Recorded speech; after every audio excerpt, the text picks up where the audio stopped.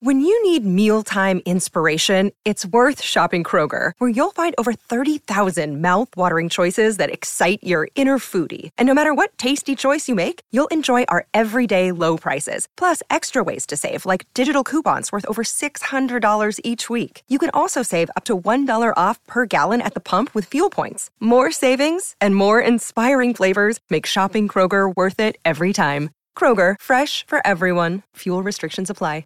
Another day is here, and you're ready for it. What to wear? Check. Breakfast, lunch, and dinner? Check. Planning for what's next and how to save for it? That's where Bank of America can help. For your financial to-dos, Bank of America has experts ready to help get you closer to your goals. Get started at one of our local financial centers or 24/7 in our mobile banking app. Find a location near you at bankofamerica.com/talktous. What would you like the power to do? Mobile banking requires downloading the app and is only available for select devices. Message and data rates may apply. Bank of America N.A., member FDIC. From New York City, this is Lexicon Valley, a podcast about language. I'm John McWhorter. I teach linguistics, and when called upon some other things, I'm less qualified to teach at Columbia University. I've written The Power of Babel, A Natural History of Language, Our Magnificent Bastard Tongue, The Untold History of English, and more recently, the language hoax, Why the World Looks the Same in Any Language. I am honored to be guest hosting Lexicon Valley for the summer, and my guest this week is Anatoly Lieberman.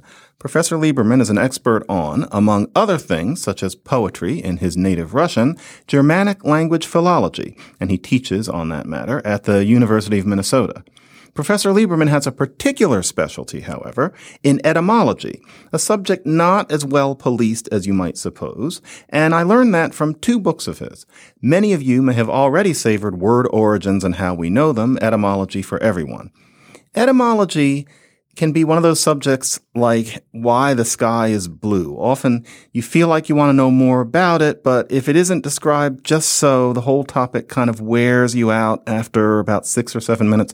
Professor Lieberman's book is one of the rare ones on etymology that keeps you nipping along from front to back. And then, if you're really up for some hardcore initiation, his Analytic Dictionary of English Etymology will make you feel very much one of the in crowd. But mainly, you must savor his weekly etymology blog at the Oxford University Press website. But our issue today is more specific, as well as perhaps more viscerally urgent. Anatoly is a vigorous and, I think, eminently sensible proponent of solving a problem we've come to accept as somehow natural, like the fact that umbrellas don't work well, when really something badly needs to be done. People often say that English is a hard language, despite that it doesn't have any meaningless genders that make tables female and so on. In the present tense, there's only a single ending for the third person singular. And English treats the subjunctive like an alcoholic uncle only allowed downstairs on carefully monitored special occasions. What they mean by hard is the spelling. Rough, cough, through, though, bow. It is nothing less than tragic that those 5 words are all spelled with O-U-G-H, but they're pronounced differently. Or why are some and come written with O's? They aren't pronounced some and comb. Really, some should be written S-U-M, as it actually once was. And the only reason it isn't is because in a now forgotten writing style, a U before an M looked so much like another M that scribes started writing the U as an O just to avoid confusion, and now here we are. In the same way, come should be written as C-U-M, the way it used to be, although maybe there's a reason today we might be inclined to make an exception on that word. But I want to ask, Professor Lieberman, you are from St. Petersburg originally, and so I'm going to take the liberty of assuming that your first language was Russian. How did you get interested in a topic such as spelling reform in English? I don't even remember why I began to think about it, probably in connection with my weekly blog on the website of the Oxford University Press. And it turned out that I had many allies in Great Britain, very few in this country, and there was an active society of which, believe it or not, I'm now president. That's an almost unbelievable thing that I'm the president of the International Spelling Society, whose main aim is to reform English spelling. It takes years for foreigners to learn our spelling, And it's enough to grade the hundreds of undergraduate papers that I have looked through and read and graded to see how hard it is even for native speakers to learn English spelling. It would be a tremendous benefit if at least something could be done along these lines. It's an absolutely ridiculous system. And I'm going to only do this once during the podcast. I want to read a passage that Anatoly has written about how it feels to foreign learners to master this ridiculous system. He wrote in one of his blogs, native speakers, let us call them native spellers of English, have long since stopped worrying. School is a place where they must spend 12 rather dull years, although occasionally spiced with prom, sports, and camping out, and survive multifarious bullying. Learning to spell is also bullying, but no law exists against it, and a spell checker with its autocorrect is a nice palliative. There's no opprobrium in saying, I am a terrible speller. It even sounds coy. The only people who wonder are foreigners. With regard to English, they have neither competence nor the wonderful thing called gut feeling. Hear, hear. However, is our solution to have a phonetic system where you have one symbol for each sound? Because that's what I think many people would advocate, and you can see it on the page, and frankly, it looks a little peculiar to me. Perhaps we would get used to it, but is that what you would seek? There is no hope of having one sign or one symbol for every sound, but some things can be reformed easily and painlessly. But before we discuss this question further, I would like to say that people have been trying to reform English spelling actively for more than 150 years now, without practically any results, except for what little has been done in the United States when we stopped spelling honor with O-U-R, color, honor, and so on. And when the suffix I-S-E, I-Z-E has been regularized so that we don't have to think systematize. Exactly. I-S or I-Z, and that's about it. Why do you think that spelling reform was more popular before World War I?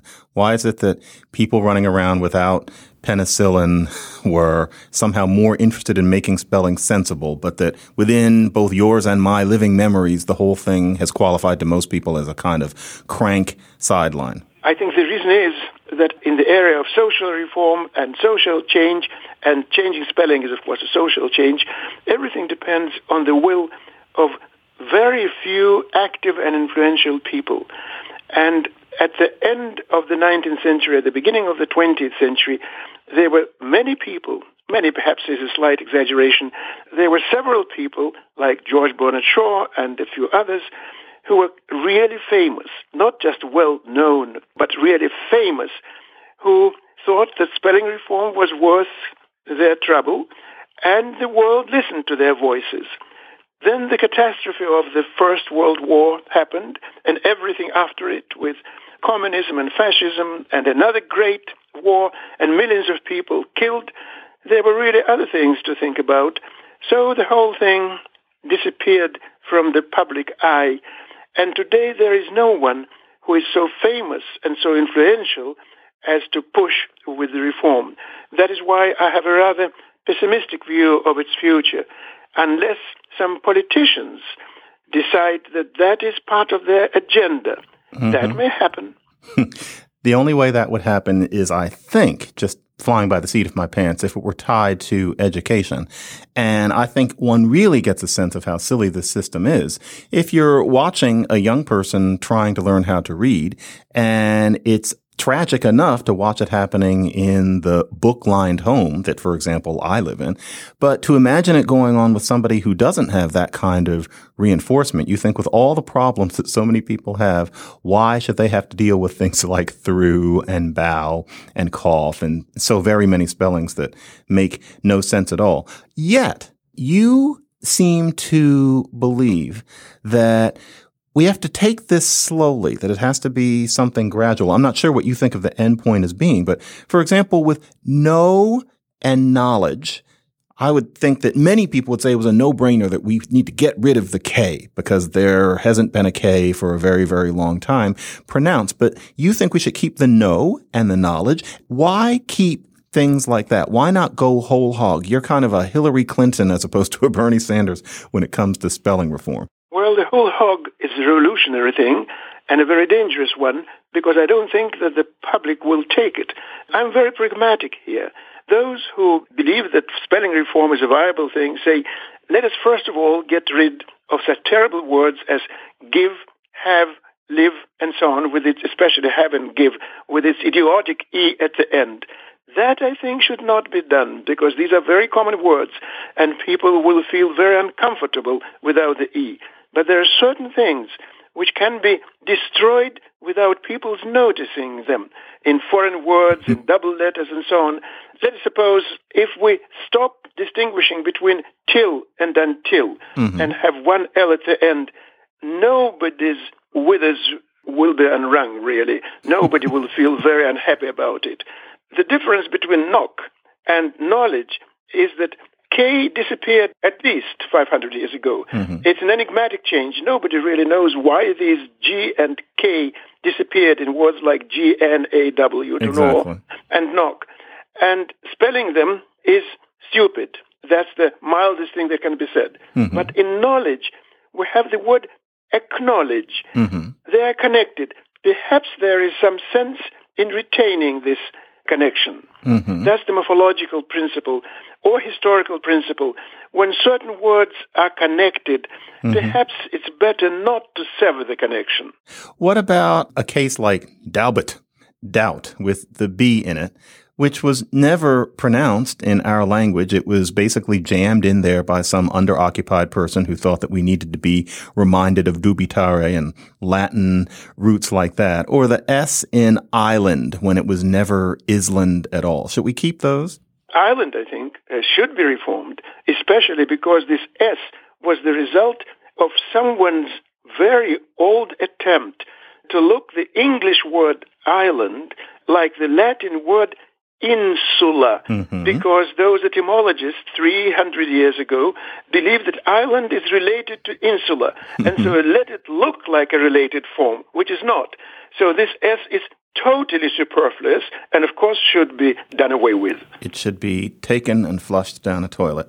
It's interesting. There was one exception to your otherwise thoroughly accurate depiction of spelling reform's demise after roughly the Progressive Era, and that is that the Chicago Tribune, as you probably know, in 1934, had a temporary policy of trying to initiate spelling reform by taking a small collection. They had the same stealth operation orientation that you do. A small collection of words and spelling them in a sensible way and just hoping that the public would get used to it. One of those words was island, and it was spelled I-L-A-N-D. And you can go back into old issues of the Chicago Tribune. I'm not pretending that I do that with the physical issues or microfilm. You can now just see them online. And you can see clue spelled C-L-E-W, jockey, J-O-C-K-Y, often in the headlines.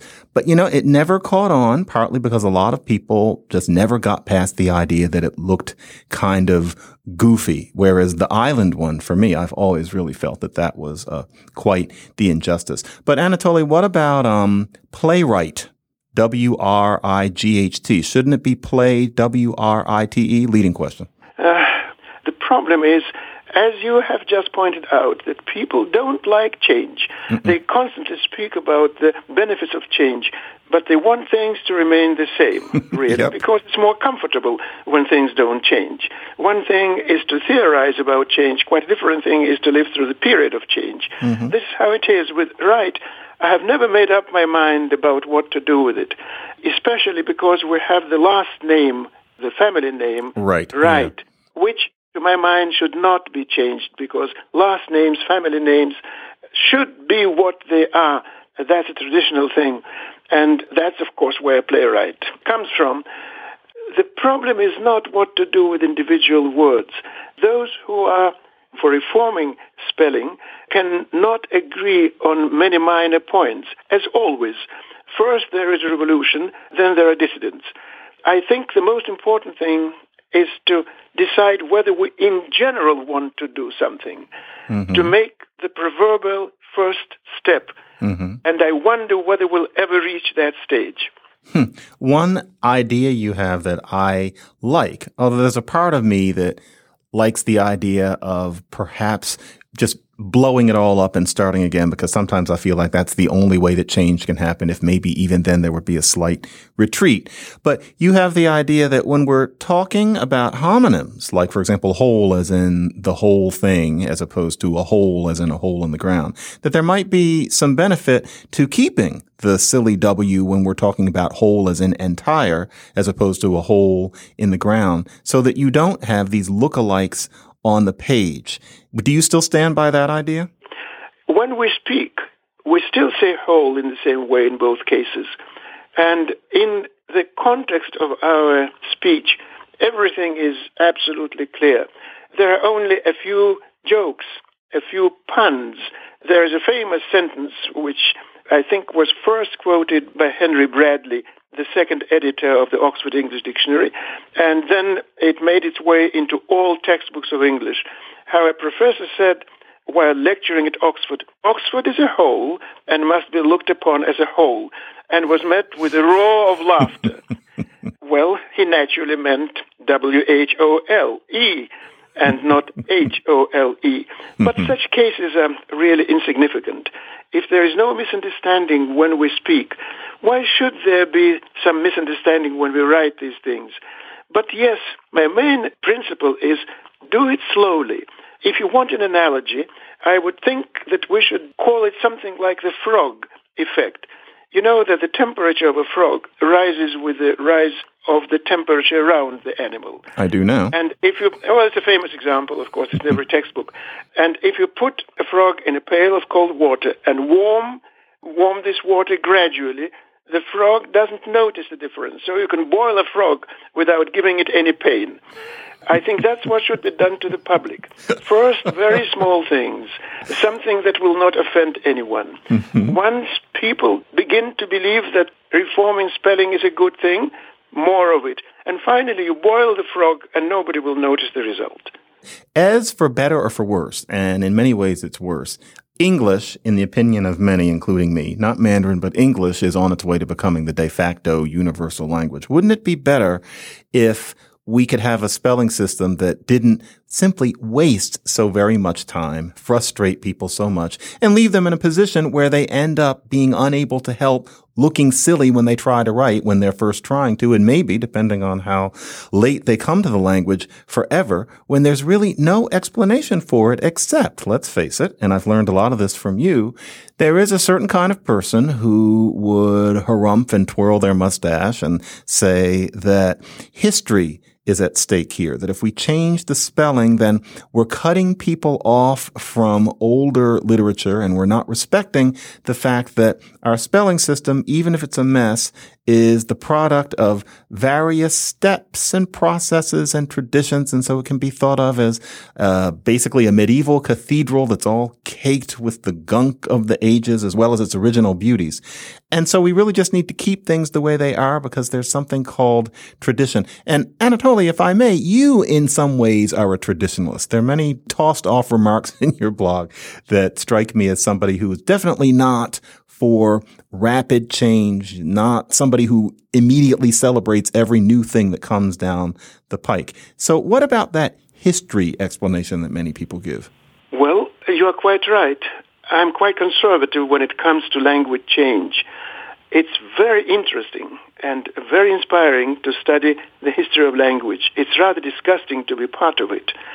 When you hear things, haven't you felt that? We all have that feeling. I don't like to admit that I feel it, but I know what you mean. It's so interesting to study Middle English or even early modern English. Oh, Shakespeare said it this way. Shakespeare said it that way. We no longer say that. But when you hear all those things around you, you rebel. Of course, no, you can't say so. That's illiterate English. That's bad English. That's uneducated, and so on and so on. I know that language changes. I know that is correct in language that everybody finds to be correct. Mm-hmm. And language will change whether we want it or not. But we, educated people, try to hold it back somewhat. And certain things are certainly not good. For example, we do not like people saying like after every word. will teach it next semester. I wanted to take your course, but you see, I could not take it because I had more courses to take. That's a change and a social change. It is. But we don't like it because it's not good English. So yes, I'm conservative, knowing that language will change regardless of my conservative views. But spelling is stupidly conservative because our English spelling, is stupidly conservative because it's the product of something that was concocted years ago, sometimes centuries ago, and these centuries mean absolutely nothing to us. Your word Ireland is a classic example Egregious. of it. Something that we don't need. People say, well, it's history, don't want to ruin history. Why should we be so interested in history? And that history is also an ambiguous term. Honor and color, which we providentially in this country do not spell with O-U-R, these are French spellings, not Latin spellings. So should we go back to Latin or to French? I would say that history should be preserved only to the extent that it's useful or reasonable. In foreign words, it's especially obvious. For example, in Italian, which is after all closer to Latin than our modern English, they are not afraid of writing words like communist, community, and so on with a K, and we still write it with a C. What would happen to us if the word community were spelled with a K? I think it would be a wonderful thing. I think very little would happen to us that we have reason to fear. I might say that on the subject of linguistic conservatism and change, I have trained myself to monkishly tolerate language change and to genuinely enjoy it. But I'm quite aware that that is not something that comes spontaneously to most people. And in fact, I'm probably not supposed to use this podcast to plug my work, but my next book, Words on the Move, is actually addressing exactly that question, how you can learn to enjoy the language change around you since it's never going to stop. And when it comes to that which is a very pungent little item, I actually try to demonstrate that there is a very obscure language spoken in Borneo that has a very similar particle where if we documented that, we'd think of it as subtle and interesting and prolific. Those are the sorts of mental gymnastics that I think we can try to put ourselves through. But no, community with a K would be perfectly fine. I want to ask you something that everybody always asks me, and I give different answers depending on my mood. Is English's spelling system the worst in the world? The worst that I know of. And all the languages that I know, all the European languages have reformed their spelling. Yeah. German quite recently, not radically. This was not a great change, but you cannot imagine the amount of resistance. Exactly. The passions that raged, the speeches that were made, the declarations by writers that they would stop writing. One would have thought that a major revolution was on its way. Yes. And yet now, 20 years or 25 or 30 years later, everybody has this spelling and nobody notices these differences. Nope. A much more radical thing happened after the 1917 revolution in Russia. And those who grew up in Russia after the revolution hated the new spelling, and yet next year the world will either rue or celebrate the revolution of 1917 in Russia. Nobody knows the old spelling, and nobody weeps that it has gone. Even Icelandic, which is a language very few people know, outside Iceland, of course, even there they reformed their spelling. And there is no more conservative language in the Germanic-speaking group than Icelandic. Exactly. Even they were not afraid to put some finishing touches to their spelling. Only we are here terribly afraid that if we spell the Greek word chthonic, C-H-T-H, with 4 letters at the beginning, 2 of which are not pronounced, if we, God forbid, get rid of these first 2 letters, we'll do something terrible to our history. Something needs to be done. And the truth is, all it often takes is one generation not knowing what it was like before for change to take root, and then there's no looking back. I sincerely hope that we can lay down the conditions for getting spelling reform talked about in a productive way in the near future. Professor Lieberman, thank you very much for coming on with me. I've wanted to talk to you about this for a long time, and this summer I have actually had the wherewithal to do so. Thank you very much. Thank you very much. And if our conversation does something to further the cause of spelling reform, I will be overjoyed. And me as well. We just heard from Anatoly Lieberman, who teaches Germanic language philology at the University of Minnesota, and, perhaps more pertinent to our purposes today, is the president of the English Spelling Society. If you have thoughts about today's show, please write to us at lexiconvalley@slate.com. That's lexiconvalley@slate.com. Our Twitter handle is @lexiconvalley, and please subscribe to our feed in the iTunes Store. Steve Lickteig is the executive producer of Slate Podcasts, and Andy Bowers is the chief content officer of the Panoply Network. This show was edited by Mike Volo. I'm John McWhorter, and I'll talk to you again in a couple weeks. It's embarrassing when you make a spelling mistake. It's embarrassing with a double R and a double S and a single little B after the E and the M. We make mistakes every day. It's an everyday kind of thing.